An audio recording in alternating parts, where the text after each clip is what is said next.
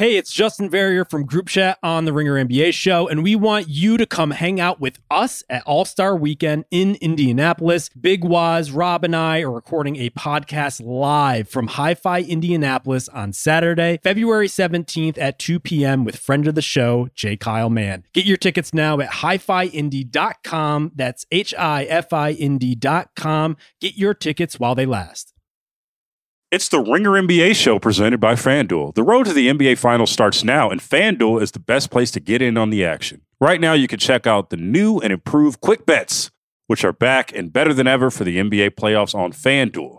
Find out what you're looking for faster and easier with more props right at your fingertips. You can check out live bets like 3-minute markets and exclusive live bets like quarter player props, player assist combos, and more. So download the app today and bet with FanDuel, official partner of the NBA.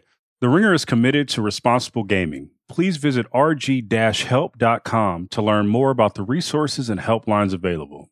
And listen to the end of the episode for additional details. Must be 21 years and older, 18 and older in D.C., and present in select states. Gambling problem? Call 1-800-GAMBLER or visit rg-help.com. This episode is brought to you by Indeed. We're driven by the search for better. But when it comes to hiring, the best way to search for a candidate isn't to search at all. Don't search. Match. With Indeed, use Indeed for scheduling, screening, and messaging so you can connect with candidates faster. And listeners of this show will get a $75 sponsored job credit to get your jobs more visibility at Indeed.com/RingerNBA. Just go to Indeed.com/RingerNBA right now and support our show by saying you heard about Indeed on this podcast. Terms and conditions apply. Need to hire? You need Indeed.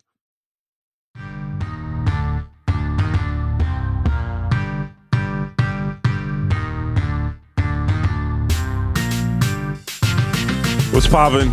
Real Ones, Logan Murdoch here, Raja Bell there. This is the Thursday Real Ones. I told Raja, for everybody listening, the quick rundown of what today's pod was going to be.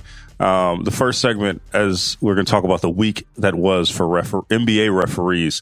And Raja, his face was, let's go. Let's get it. Like you've been pondering and thinking about this for a second. No.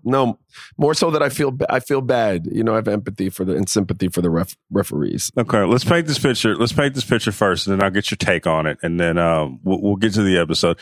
First, the first instance of refereeing gone bad was the Lakers-Raptors game, in which the Lakers out-free throwed the Raptors, had more free throw attempts than the Raptors in the fourth quarter, 23-2. And the Raptors coach, Darko Rajakovic, went in. One of the best tirades, if not the best tirade against the ref that I've ever seen. It was like a European ref that just goes hard. That was better than anything that I could have imagined. It was the best storyline. I couldn't wait to get up in here and talk to you about it. That happened, and we'll get to that first. What were your impressions of the rant, what it means for a young team, what it can do to galvanize? What was the whole shebang? What was Raja Bell's reaction to the whole shebang? Yeah, that's interesting. A lot there. First of all, what it does for a young team is it just if the jury was out at all on whether or not he had your back completely, if he was fully invested, like that showed that he did, right? You know fully well you're going to be fined. You know that there are going to be ramifications for that, but you felt for your players and their efforts. You felt so strongly that you had no choice. And sometimes coaches have to do that. I don't think this was one of those scripted. Sometimes a coach will come out and like get a tech defending Logan just to show Logan, hey, bro, or to wake his team up because he's in some sort of, coaches strategically do stuff like that. I don't think this was strategized. This was him at his wit's end and not understanding. So that's what it does for the team. Hey, he went to bat for us. Coach ain't with that. Like he totally went to bat for us in a way that he knew there would be, consequences because of his actions. On the coaching side, like where he was, it's interesting because the European game, Logan, is a more pure product than the NBA game. The NBA game is an entertainment dollar business. So it's a hybrid of real basketball. Like, obviously, there's incredible skill level and talent, size, and athleticism. You see shit on NBA courts that you don't see anywhere on the planet. Like, so I don't mean to undermine how great it is, but at the end of the day, it's big business. It's entertainment. And not that it isn't big business in Europe, but the game is more pure. Like, they're not changing rules like the NBA does for points to be scored, so it's a better viewing thing. Like, they don't dive into that as deep as we do. And so what you saw was a coach who's very, very accomplished, at his wit's end and frustrated with the politics of NBA. And he wasn't, see, the refs were the symptom that night. Like, that's what he was mad at, but really he's mad at the league, because that's a league thing.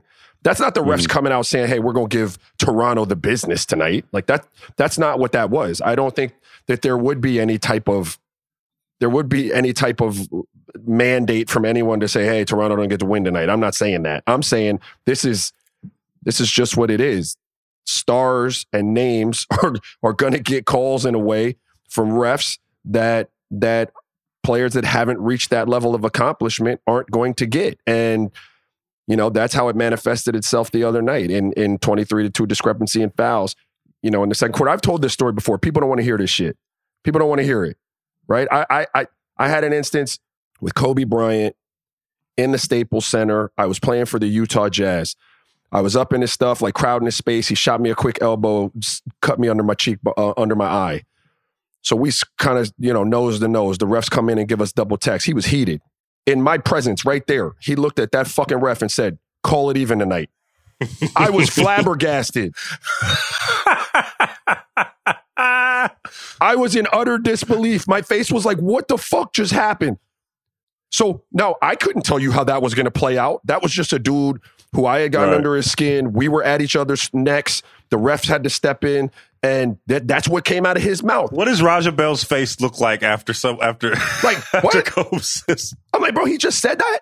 Like, and so the reality of that game was I went to the free throw line more times that night than I typically went to the free throw line. Like, I don't know why. I mean, you telling me I was that much better of a player that night? I don't think I was. I went to that damn free throw line more than I normally did, though. That's my experience with that. Happens to happen in Staples Center, don't it? Huh? Always happens to happen in Staples Center, right, Rob?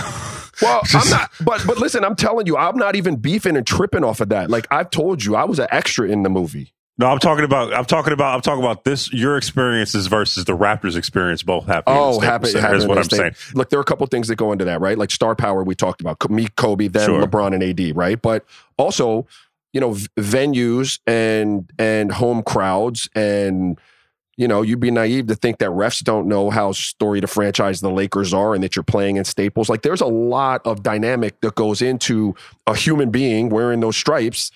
Maybe giving you the benefit of the doubt or not on that particular night. So one of the questions that I did want to ask you, and the free throw discrepancy is a lot in the fourth quarter, specifically for this game. I want to put on Raj's hat and play devil's advocate really quickly. Yep. And usually when you see a free throw discrepancy, it's a bit more nuanced than you might think, right? Like, it's not always black and white that, oh man, this team got more free throws than us. This is an unfair thing. This is just an unfair advantage. Sometimes another team is just way more aggressive than you, right? Sure. Sometimes it just gets that way where maybe the team that isn't going to the free throw line probably isn't going to the cup and isn't being as aggressive, and it just happens that way. In this case, I'm not sure. There's a lot of video evidence to suggest that there was definitely a difference in the way the game was called. In the immediacy after that happens, what is Darko saying to his team after he does this rant? How does from a young perspective, this is a team that still kind of figuring itself out, has RJ Barrett. They just brought him in. It seems like they are going to move Pascal Siakam at some point, probably during this deadline. They're just in a different time. They're trying to transition into a winning team.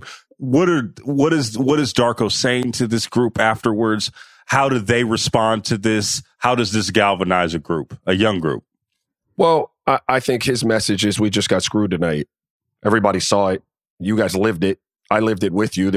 It makes no sense to sit in here and try to put lipstick on a pig. Like, that shit just happened. But that's where we are. And so I'm proud of the fight. I'm proud of the fact that we were going toe to toe despite, 5 against 8.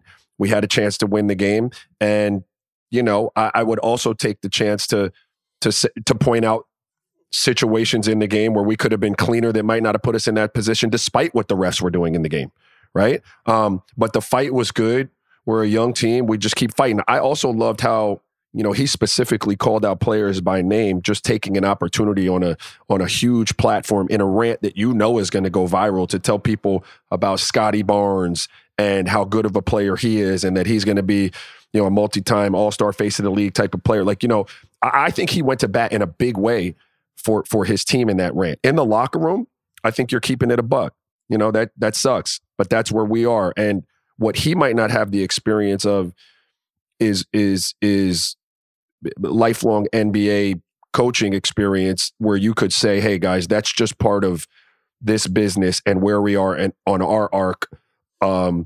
As a team, we're young, don't have guys that are going to garner the respect of referees in that way. When we play superstars, we will get the short end of the stick in certain situations. We've got to be better than that. Don't think this is forever. As we continue to ascend, we will start to get those whistles. It's kind of a rite of passage, but let's stay the course. I don't know if he has the experience to really know that that's probably not forever, as long as they keep developing as a team and Scotty gets better and RJ gets better. But I think that's his message. What else can you say to your team? No, I will say this. I was pumped up just watching it. I wanted to go play for him. I wanted to be a 14, 15 man on a bench. It was a great thing to wake up to. It was a dope rant, man. It was heartfelt. And I really felt for him because, again, I played for a little while overseas. And I know those coaches, I've talked about a cat named Dusko Ivanovic that I played for over in Spain. They don't play the type of games, and they're not used to having to play the type of games that you would have to play in the NBA a lot. Well, refereeing is different, right? We had Sue Bird on earlier this year or last year, and you guys are talking about just the difference in just refereeing overseas and out here. While it is entertainment, right? Because there's big money to be made in some leagues overseas. I don't think it's marketed like that. And it's not the deals and the revenue produced by the deals isn't swaying decision-making as it pertains to rule changes and things like that. That's the best way I can say it. You know what I mean? I think with refereeing, it's not even just what happened in the refs are not having a good time in this last couple of months. And I know that refereeing is a hard thing to do. But when I talk about this next instance this week, the Celtics Pacers ending, which had a review in it, right? Where, let me just paint the picture. There is a foul call that was against Buddy Hield hitting Jaylen Brown in the head as he's shooting. Somehow that gets reviewed and then overturned when everyone in the world saw Jaylen Brown get his head hit in the waning moments. And then you have a Kristaps Porzingis foul that is ruled at the end in the last 2-minute report that it isn't a foul. That's, I think, even more egregious, Raja, because, I mean, you could say in the Raptors-Lakers game that, hey, like I just said before, 23-2, that could be subjective. Hey, one team wasn't being aggressive enough. But when you have a league and a referee base review a call that is clearly one way and they get it wrong, and then they get another call wrong that's consequential in the Eastern Conference, in an Eastern Conference race, that's a little bit different. And that's where I say, Raja, that they need to get it figured out, because the whole reason why we have reviews is so this shit doesn't happen, right? And it doesn't matter when it's in a last 2-minute report. That's not helping a team out. It behooves the ref to get it right the first time around, and that's what's more concerning in my eyes, Raja.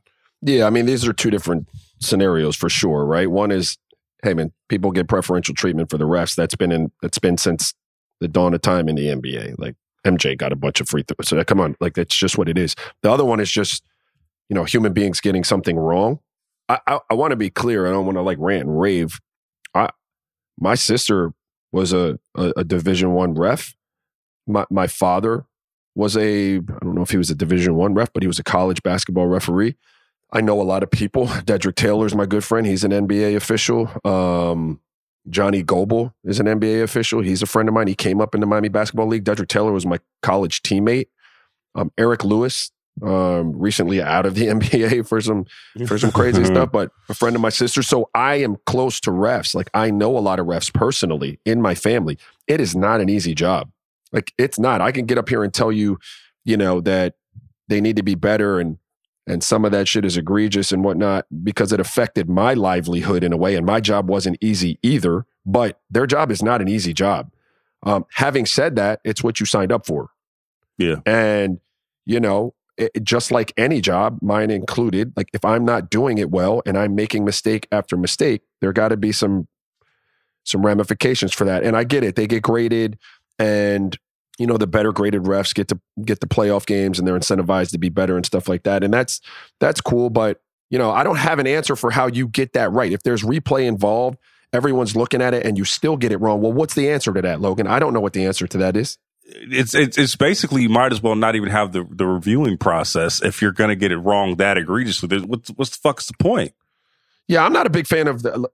I vacillate. I go back and forth over the review anyway. There's a part of me that understands you want to get it right, and some games the outcomes have been changed because of it. And there's an old school part of me that's like, look, man, shit was fine before you had it. Yeah, but like I don't know. I go back and forth as well, right? Like, it's not only in basketball but in football, especially because my thing with reviewing is if you don't have it, there are going to be so many times where maybe there's a questionable call here, questionable call there, where if the game is on the line, this is legacies and critical, all these. I mean, it's so critical that if you didn't have it, there's always a time where you wish you would have had it, right? Like, I don't know. I think there was a playoff game against the Cowboys and the Niners back in the day. And correct me if I'm wrong, ones, but there was a Jerry Rice catch, and I think he fumbled it or something like that. And his knee was clearly down, but there was not a review process in place. It could have been that game, but it could be always others, right? But like those types of things in a playoff game where you would want it, if it's not there, then you're like, a lot of things could go bad and legacies are on the line. I feel that. And like I said, I kind of go back and forth on it because I agree. I mean, I guess it depends on what side of the ledger you're on with that. But like last night, I'm watching the end of the Celtics and T-Wolves game. And this play stuck out to me because, I mean, I think it was Ant taking it. They got the ball. Tatum and missed the free throw. They got the rebound, scored, and Ant had the ball late. Got to his right, got downhill, going to the free throw line with, 5 seconds left, and they reviewed it. Like Boston decided to review it, right? And the players were adamant that they didn't foul him. And it was a foul. But what stuck out to me in the moment when I was watching the review was those refs could make any decision they want in that moment based on, like, it's not black or white whether he was fouled or not. Like, if there was some contact early and then he was let go and wasn't fouled at the rim, they just say that was the contact. Yeah. Do you know what I mean? Like, it's not like an ironclad way to get it right, evidenced by your initial question to me. Like, they could look at that film, and if it fits agenda for any reason, not saying that they always have an agenda, I mean, there's a way to skirt the reality of what happened. If you wanted to. It's not an exact science. And it's not like, and I do want to say, like, refs' jobs are hella hard. My Uncle Money was a ref. Friend of the really show. Hard. He was a ref at for the Pac-12 or Pac-10 at the time. And just the stress that comes with that. You know what I mean? Like, you're playing and like all eyes are on you or all eyes aren't. It's one of two things. All eyes are on you because you fuck up, and no one cares when you are good and you have a good game. It's just like, oh, that's what you're supposed to do, right? That's the job. I know. If they don't know you're there and that game went off and it was a great game, you reffed a hell of a game. You ever been a ref, Rasa? No, a real ref? Like, I've reffed at summer camps and no, I have no interest in. No little kid just ran up on you like, it was a fucking foul. Yeah, no, Coach I can't. I'm not, no. They do that in practice. And my response to them in practice clearly illuminates for me that I have no business being a ref because I don't even take that well in a practice scenario. I don't even deal with that well in practice. Coach, that's a foul. Hey, man. Who's reffing this goddamn game, boy? Yeah, who the fuck you think you're talking to? No, it was, and then you realize you're wrong, and you're like, "Damn, my bad. You're right. Damn." Well, no, maybe you don't. Maybe you don't admit you're wrong when you ref at practice. I don't know. I will if I'm really wrong, but I'm rarely wrong in practice because I got the whistle. Okay. All right. Let's take a quick break and let's talk about one of Roger's old coworkers, Ty Lue.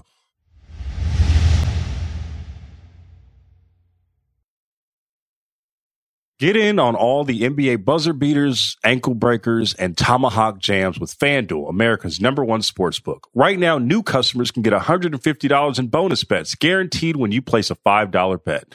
If you're thinking about joining FanDuel, there's no better time to get in on the action.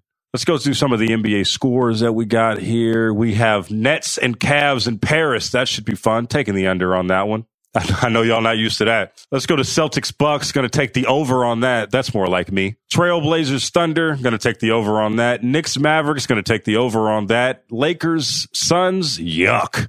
Going to take the under on that one. And when you're doing these bets, make sure to do it on the app, which is so easy to use because there are so many ways to bet, like live same-game parlays. Find bets also in the new Explore tab. Make a parlay in the Parlay Hub, the best way to find popular parlays and more. So visit FanDuel.com/RingerNBA and make your first bet a layup. FanDuel, official partner of the NBA. Must be 21 years and older and present in select states. $5 money line wager required. First online real money wager only. $10 first deposit required. Bonus issued as non-withdrawable bonus bets that expire 7 days after receipt. See terms at sportsbook.fanduel.com. And we are back. Kawhi Leonard signed an extension, 3-year extension with the Clippers, and that immediately made me want to talk about someone else. And that one guy is Mr. Ty Lue, who has led the Clippers to win 14 of the last 17, the hottest team in the league, the most exciting team in the league, Raja. We always allude to how great of a coach Ty Lue is. But I think we're seeing a masterclass in how great he is in this season. And I think even in past seasons, his greatness as a coach was overshadowed by things beyond his control. In Cleveland, doesn't really matter how good you are as a coach if LeBron James is your star player, right? It's kind of like being a referee. Like if it's going good, you're not getting none of the credit, and no one's probably going to say anything. If it goes bad, that's when we're going to hear your name the most, right? And then he goes to the Clippers, where has to do with a lot of injuries, and the fact that they have continued to be afloat says a lot about how good Ty Lue is as a coach. But the casual fan isn't going to see that, right? They're just going to see that the Clippers are a 40-win team year in and year out, and they'd be like, "Well, what do you mean he's a good coach? Like this is an average team on paper." But I think now when you're having all of the personalities that are in the Clippers on the Clippers roster, integrating James Harden, relegating Russell Westbrook to the bench, having a great Kawhi Leonard season and PG season, all coming together at the right time. How has this happened, Raja? What does this say about Ty Lue as a coach? It's a big question. Ty Lue is a great communicator. Let's start there,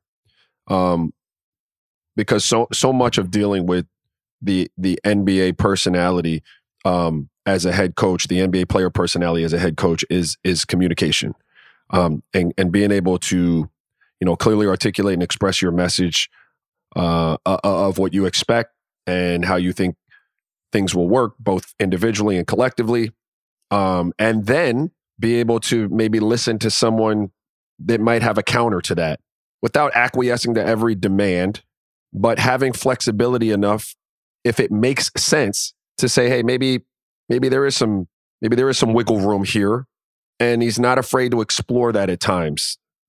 And there's a fine line between that and being a pushover. And so when I watched Ty, and just while I was around him as he was an assistant in Cleveland, I thought he had a really, really great feel for relationships. And it sounds corny, but it's deeper than just having a relationship with someone. Like the fear that you have for a young coach that was a player is that they blur the lines between being cool and having that cool relationship with the player and then having a firm enough hand to hold him accountable and make sure he understands when you ain't in that, hey, I'm your boy mode. And that's a hard thing for young coaches.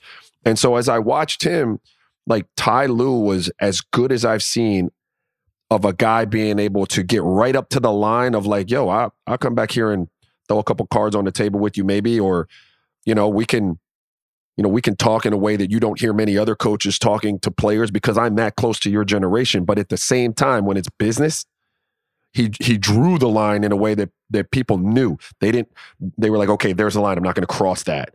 And so he has a very, very good ability to do that. And when he's got those genuine relationships with players, there's more trust. There's more understanding when a message isn't something you necessarily want to hear. And I think he does a great job of that. Now, on the court, I think T. Lue sees the game from a player's lens in that I don't think he's all the way analytically driven.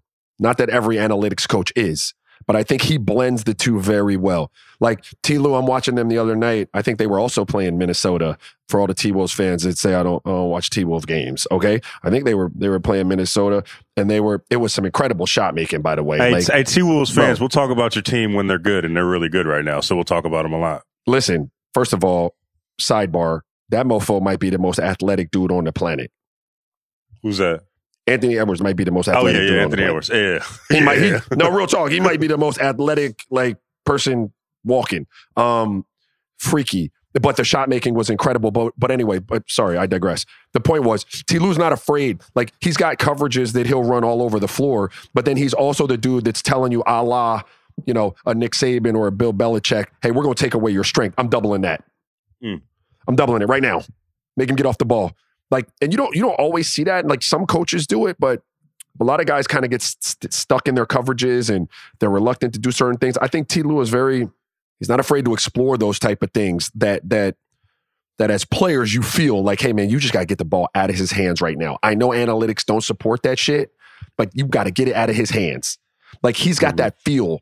And I think, I'm getting really long-winded, but that's a part of, he's got a great feel. I mean, he knows his shit inside and out. He's meticulous. Like, we'd go into practices with the Cavs and it'd be his defensive assignment.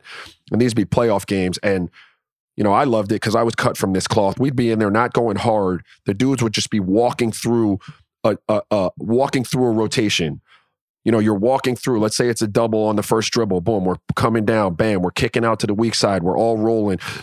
He's gonna catch in the wing, and we got a red on a pick and roll that's gonna naturally kind of happen on that weak side, and we got to walk through that. And then walk through that 10, 12 times just to make sure everybody knew that song and dance. So he's well prepared. He's meticulous with that.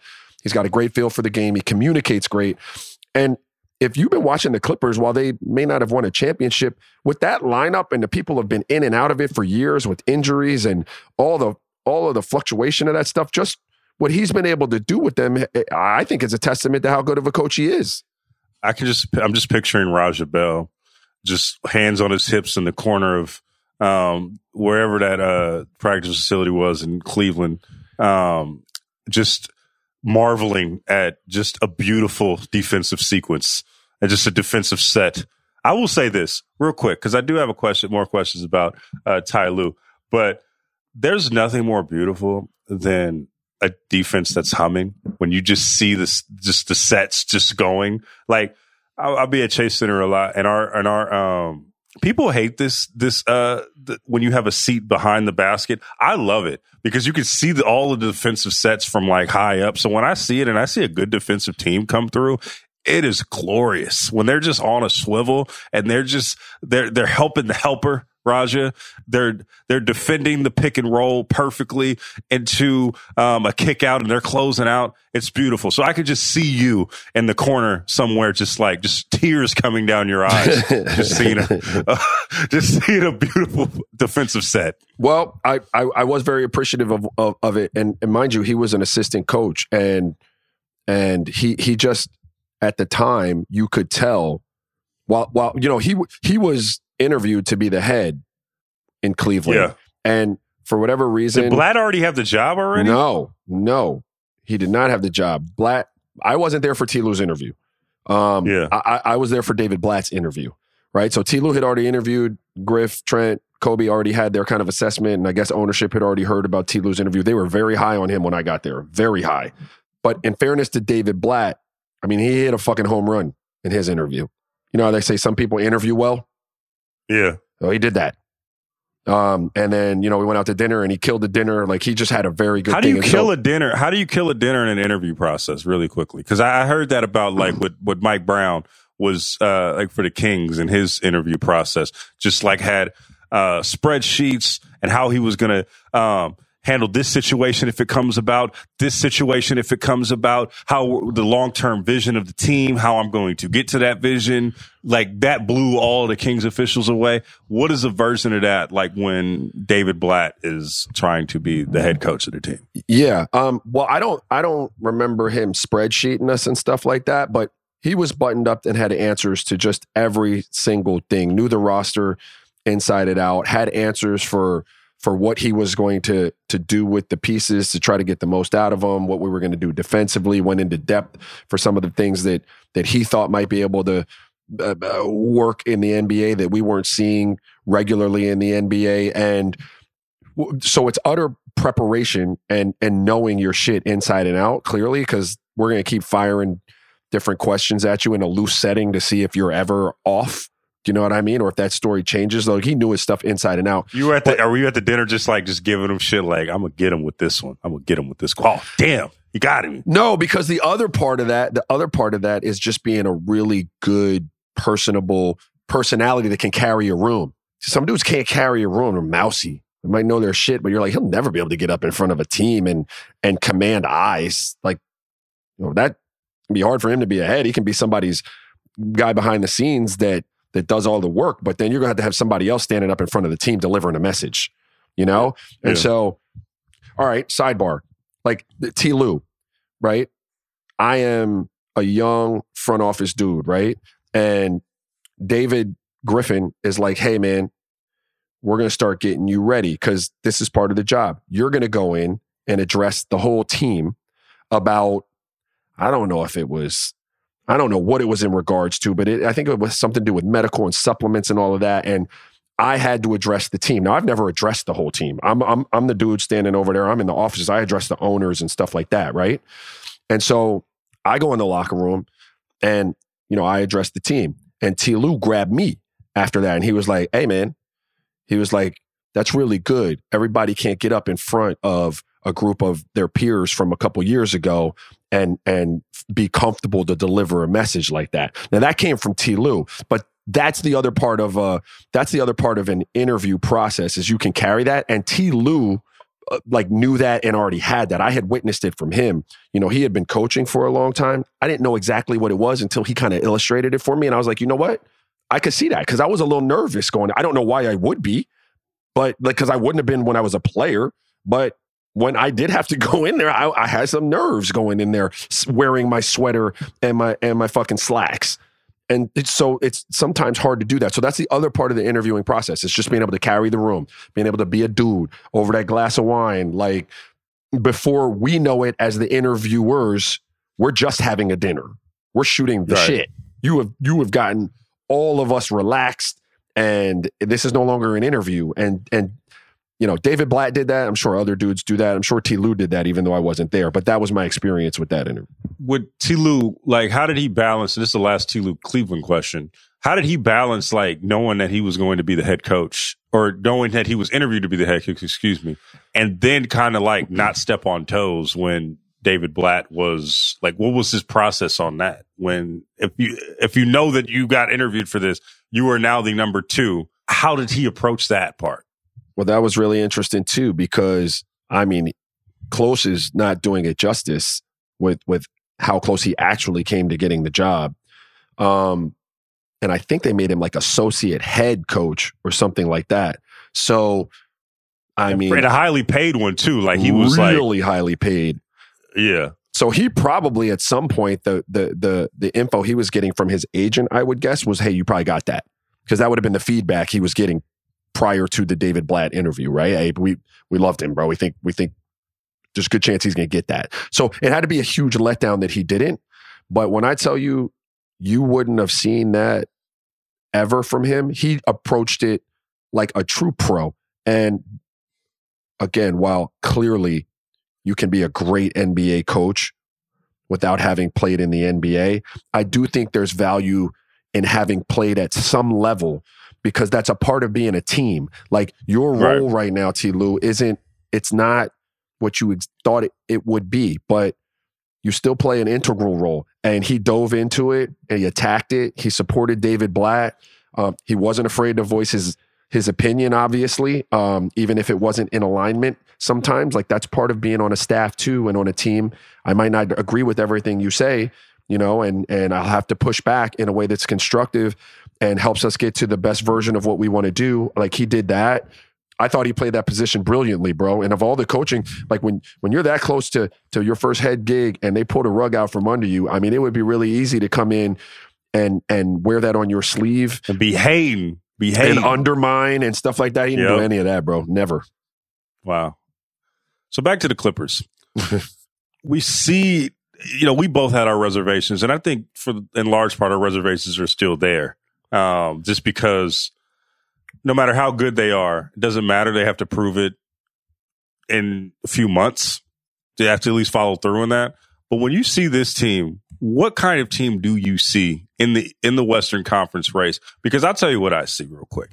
I see a team that they're fourth in the standings, and the teams above them, Minnesota, Oklahoma City in particular. Denver is a different case because they've already won a title. They're Teflon. They know what it takes to get there. But two of the three teams above them don't have the playoff experience of a Kawhi Leonard, right? Mm-hmm. Or a PG, or a James Harden, or a Russell Westbrook, right? So if you have the Clippers going against a Timberwolves team who is really, really good in the regular season, but, I think Oklahoma City is probably a better example of this, of a team that just hasn't been there before that's uber talented. Minnesota has played in the playoffs. But when you see a team like that and you're facing the Clippers, how dangerous could the Clippers be in a Western Conference playoff outing? Because even the teams around them, right? Like I trust the Clippers over the Kings. I saw the Pelicans last night. I think I trust the Clippers over the Pelicans. And the teams that are around the Clippers, aside from the Nuggets, I think I trust the Clippers more at this stage of the season. I'm going to agree with you, Logan. That pains me to do that. I haven't done it too much on this pod, so. He agree. Hey, everybody, fuck what Roger says. He agrees with me, okay? He knows that I'll be right. I agree with you a lot. 50% of the time. I agree with you a lot. I agree with you a lot. It's a shtick, guys. It is. Come on. Ha ha. Man, I've apologized to James Harden before, right? I did that on a pod. My days blur sometimes. You've done it too many times, dude. I've apologized to James Are you Harden. sure you want to do this? You want to do this early? Well, I'm just going to, if I didn't, for some reason in my mind, like my thoughts are escaping me. Like, yeah, he's been great there. They are tough in a playoff for multiple reasons. You just touched on the experience and trusting some of those players in that time of year more than some other teams. Very fair. What they can do to you and get a bucket time, right? Like I talk about this a lot. The playoffs change the game a little bit in different ways. Like people talk about it slowing down and it gets more physical and all of this and all of that. But another area that it changes in is there's a portion of playoff games that's larger than regular season games where you got to get me a bucket mode. Yeah. Meaning you're giving the ball to somebody and they got to get a bucket. Stars got to shine. And it's heightened in the playoffs. It becomes more imperative to have dudes who can do that in the playoffs. And they have, at minimum, 3 dudes that are bona fide, can get you a bucket. Like, just as good as just about anybody. And most teams don't have enough wing/guard defenders to put out those 3 fires. Mm-hmm.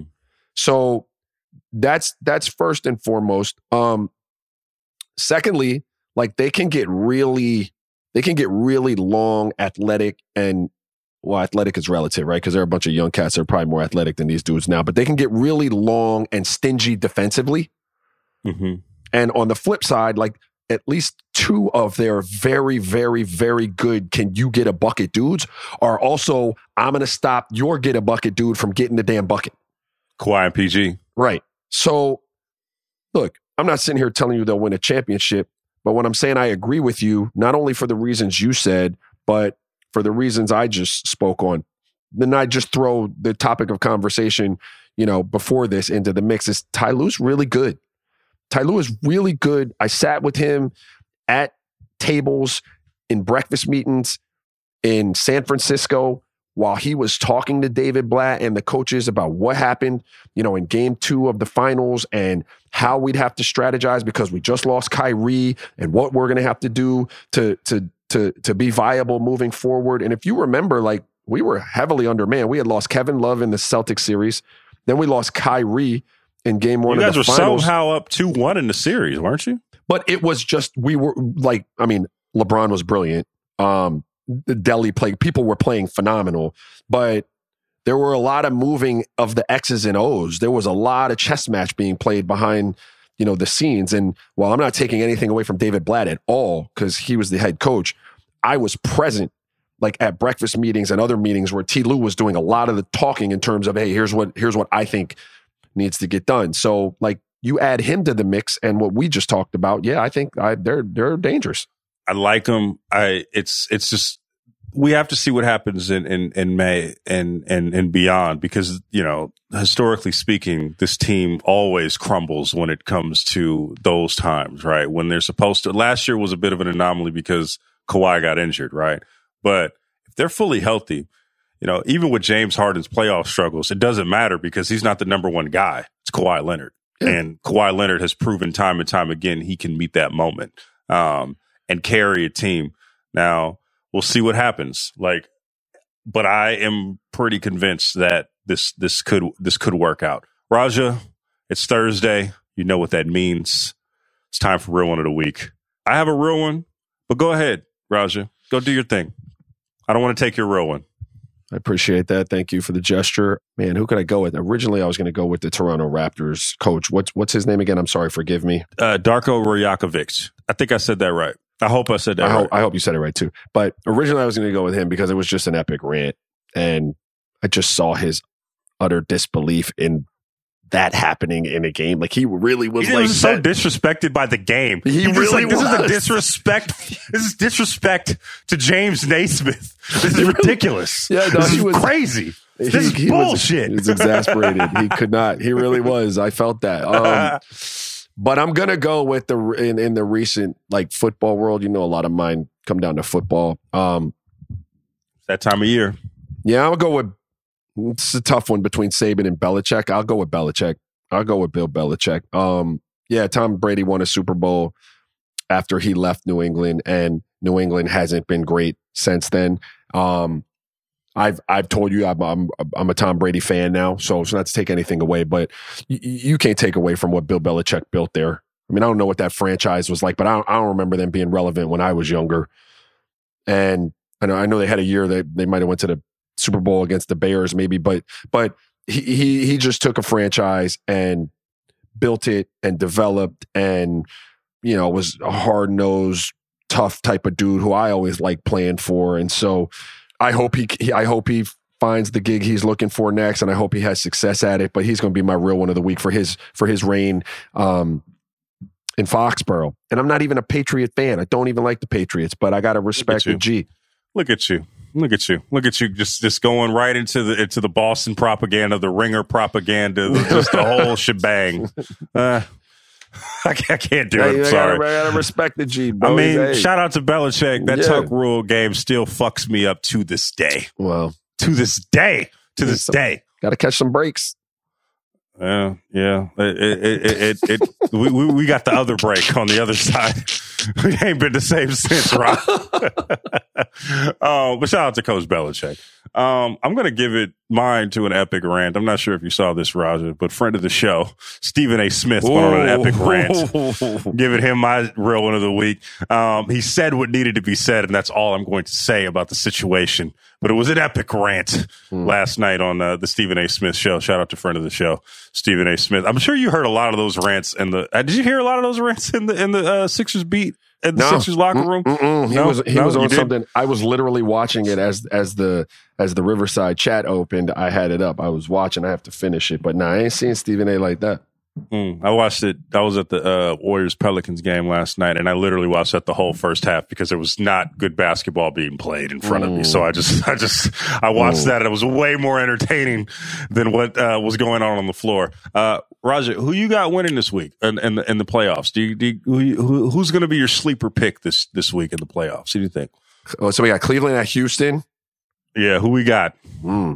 Cleveland at Houston's a tough one. Our real ones pick them real quick. Our real ones pick them real quick before Raja get out of here. I want to ride with my boy CJ Stroud. I'm going to go with, man, that's a tough one. Cleveland's playing Joe Flacco. I'm going to go with CJ Stroud and the boys in Houston, D'Amico Ryans and them. I'm going to take them. What about you? I'm gonna go with the Texans as well, because every 2 weeks I send Raja just some YouTube shit of CJ Stroud. He's my favorite league quarterback. He's the one. Hey, but I don't know if that's gonna happen. We'll see. But anyway, Dolphins, Chiefs. Who you got? Can I just say this though? I was a CJ guy before there were CJ guys. Real talk. I used to tell my son, "Hey, bro, CJ is the guy. He's the guy." And I liked him at Ohio State. Yeah, he was the guy. This was early at Ohio State. I'm like, that motherfucker, he could play. Anyway, the next one, I would like to be able to travel around and traverse these streets of South Florida safely. So I should say the Dolphins. The problem is it's subarctic conditions in Kansas City, and they got Patrick Mahomes. What do you want me to do? At home. What do you want me to do, man? I'm going to take the Chiefs. It's going to be 2 degrees. It's going to be 2 degrees. Yeah, I'm taking the Chiefs, damn it. Sorry, guys. Packers, Cowboys, Raja. I think I'm going to go with the Cowboys. Take the Cowboys. McCarthy, take the Cowboys. Take Cowboys. Rams, Lions.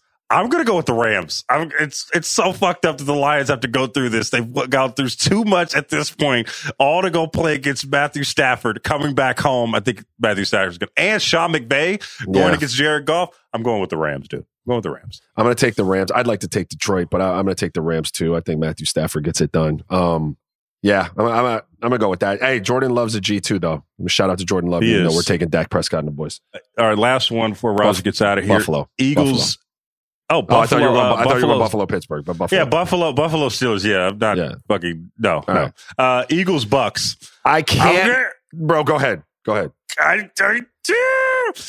I don't know, man. The Eagles suck right now. Sorry, Allison, our talent booker, who's a Philly gal. Sorry, we love you, and my mom's a huge Eagles fan as well. I'm gonna go with the Bucks. I just want chaos, fucking, because they don't deserve the way that they've played down the stretch. The Eagles don't deserve anything good to happen to them at this point. Yeah, I mean, I can make a case for them. They've been pretty stinky lately. I'm gonna take them to beat Baker Mayfield and the Bucks, though. The Bucks are a good story. I'm happy for Baker Mayfield and all of that, but I don't know that they've lit the world on fire in a way that even the Eagles playing subpar. I think the Eagles win that. Okay, we'll see. That has been another edition of Real Ones. It's MLK Day on Monday, so no Real Ones on Monday, but we will see you guys next Thursday. Tap in, all the shits. Bye.